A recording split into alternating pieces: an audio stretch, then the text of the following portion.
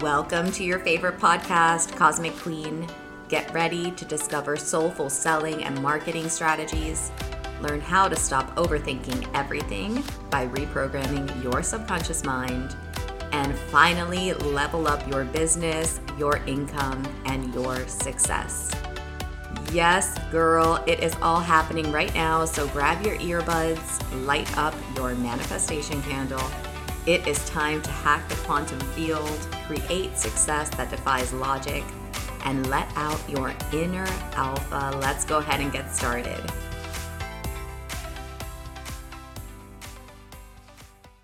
One of the biggest things that I get, and I probably only notice it because I like it and I like hearing this, is when people tell me how well I blend science and spirituality and practicality. And I think that there's nowhere, right? I'm going to toot my own horn. I feel like there's nowhere that I blend it better than when we talk about money. And so when you are in Money 5D, you get the curtains pulled back on that conversation. We talk about science, we talk about spirituality, we talk about the practical side to making money, what it actually takes in terms of action, in terms of strategy, all of those things. But today you're going to get a little sneak peek because I actually wanted to talk about it and I want to talk about how I think that they all fit together. So we're going to start with talking about the science side. Because to me, the science side, so Money 5D, right, it's kind of more of a spiritual kind of program. What we're really talking about is true money freedom, is spiritual freedom, is detachment from ego so that you can make money from a place where it actually feels easy, where you don't feel that pressure that we all feel, where you don't feel that heaviness around money and that fear and all of those things. But it starts with understanding the science of that and why we feel that in the first place. So when we talk about science, we have to talk about our bodies, our biology, our brains, our bodies, our hearts, why it feels so terrifying and so heavy to talk about money, to think about money, where that pressure comes from on the science level. And so one of the things that is the hardest to understand for anybody who is in this world where we talk about abundance and it's made to seem like you should just be super abundant and, oh my God, why are you not abundant? And all you need to do is opt into abundance. And oh my gosh, what is wrong with you? Is that it doesn't work that way. We have spent so long evolving with one purpose only. And that purpose, yes, is survival. But beyond that, the way that we have evolved is that we have become fine-tuned to be the ones that are able to withstand with the least. So if you think about it, you come from generations and generations of super solid stock that survived famines, that survived war, that survived travel, back when travel was not as luxurious as a reclining bed in first class. Back when travel meant that you were trapped in the bottom of a tiny boat and everybody was sick and you didn't know what you were getting and you didn't know how much food you were going to have, right? And so if you are the kind of person that complains about the lack of options when you fly American Airlines and they hand you those pretzels, like you would not have liked to have traveled back when maybe your grandparents or great-grandparents came from wherever they came to America or wherever they ended up. So for our ancestors, being able to withstand lack was super helpful. So when we talk today about lack mindset and scarcity mindset and blah, blah, blah, but we need to understand that that same mindset is super useful in certain situations. If you are actually in a stressful situation, if you are actually in a situation where resources are limited, it's super helpful. It's great. It's fantastic. It is not something that your biology is inclined to let go of. Because, hey, what happens if a few years from now you need it again, right? Then you're going to be really grateful. So part of the upgrade that's happening right now as a collective, and that I refer to as the epigenetics of wealth, is that we're evolving out of this. We are now evolving into a society where we do have enough, where technology has given us, for as much as sometimes we don't, right? As much as there is still poverty and war and famine and all of these things, we are seeing a much more abundant civilization than we have ever seen. And we are seeing the possibility of a much more abundant civilization than we've ever even been able to imagine. when it comes to genetically engineered food, when it comes to the way that wealth is evolving, technology. Everything is just becoming simpler and more abundant. The beauty of science is that our genes are not as set in stone as we have been led to believe that they are. All of us have grown up, I'm guessing, right? I don't know the exact demographics of my audience, but I'm going to guess that you grew up with Darwinian evolution and this idea of survival of the fittest, that some of us are born with better genes than others, and that those that have better genes are the ones that survive. But what we're actually finding now is that it's not quite like that it's not quite about how good our genes are, that it's about the expression of our genes, and that expression is based on our environment. So when we talk about lack, when we talk about abundance, yes, it is true that we have been genetically hardwired to withstand lack. Yes, it is true that our bodies have evolved to become these people that do feel scarcity, that do feel scared, that do feel competition, that do feel that survival of the fittest instinct. But it's also true that the expression of that can change based on our environment, that we don't need to wait generations and generations to evolve differently, that we can choose to step into a different reality now. And so now we start leaning into more of the spiritual side of it. Because if we can choose a different reality now, then what reality are we choosing? And hopefully the answer to that is a more spiritually grounded one. Because for as long as we don't connect with that oneness, as long as we don't connect with that abundance at a source level, with this idea that we are one, we are a collective, we are all working together, this idea of altruism, that we are all part of something bigger, and that we're all here to create something better, for as long as we can't fully step into that, then we're stuck where we've always been, which is this idea that we're separate, that we are nothing more than our biology, that we are just here to survive and compete for resources and outdo the other person.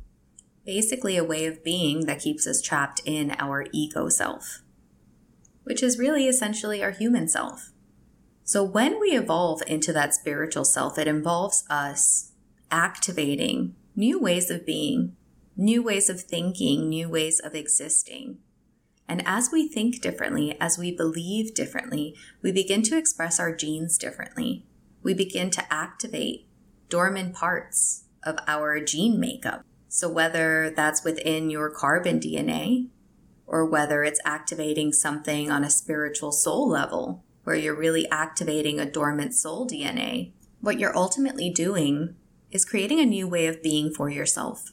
One in which true abundance actually is possible, where you actually can fully break away from the old way of being, where you're constantly living in fear, and where you're constantly living in lack, and where you're constantly living in scarcity, and really step into a new way of being where you're more spiritually grounded, where you're more connected, where you can trust more, where you actually are embodying abundance at not just a spiritual level and not just a thought level, but also a body level. So it's the intersection between the two. And the thing is, it's really, really hard to just switch on that flip and activate, because there's a lot that your body has to release in order for that to happen. There's a lot of thoughts that you have to release in order to really declutter. It's almost like a decluttering process, right? In order for you to declutter enough that all of this stuff can actually land in your body at the level that it needs to for that activation to really happen, a lot of healing is required. A lot of thought shifting, a lot of belief shifting, a lot of letting go at a somatic level, somatic release, recalibrating your nervous system. And that's why all of these somatic tools are so important. That's why these subconscious tools are so important, because essentially what they're doing is decluttering the thoughts that are keeping a not so great version of who you want to be expressed from an epigenetic level, so that there's space for a new version of you to emerge. Because we all have the potential to become that person. We all have the potential to evolve into that person. And what we're actually seeing is that we all have the potential to evolve into that person within this lifetime. So what needs to happen first is that massive, massive decluttering, a massive healing, a massive digging out, digging through of what we believe, of what's actually keeping us stuck, of what's actually keeping us from not believing that abundance is possible, or even worse, what's keeping us actively repelling it. Because for everything that we say that we want about being abundant and wealthy and all of these things, there's so much under the surface that we actually don't want about it. If we still believe that money is hard work, then we repel it because we're like, I don't want to do more hard work. If we still believe that having money makes you a bad person, then we don't want it because we don't want to be a bad person. If we still believe that money equals responsibility, and you've grown up in a way that forced you to be responsible early on and take on things that you don't want to take on, and now you're tired of it and you're rebelling, then you're not going to want money. And here's the thing, from a practical level, money is actually the key to this evolution. Because money is about so much more than money, and essentially money is really about expansion. Why? Because so many of our own limitations are projected onto money and wealth. So much of what we believe is possible.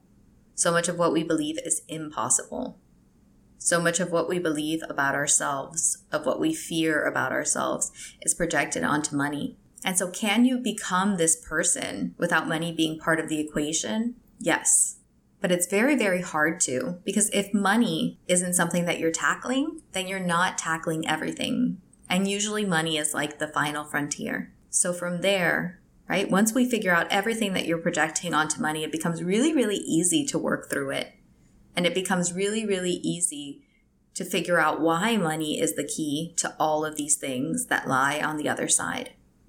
Because once you realize that you're not actually powerless when it comes to money, and you actually realize how much power you have as a person, as an individual, it becomes easy to believe that you actually can change the world on a small level, on a medium level, on a huge level.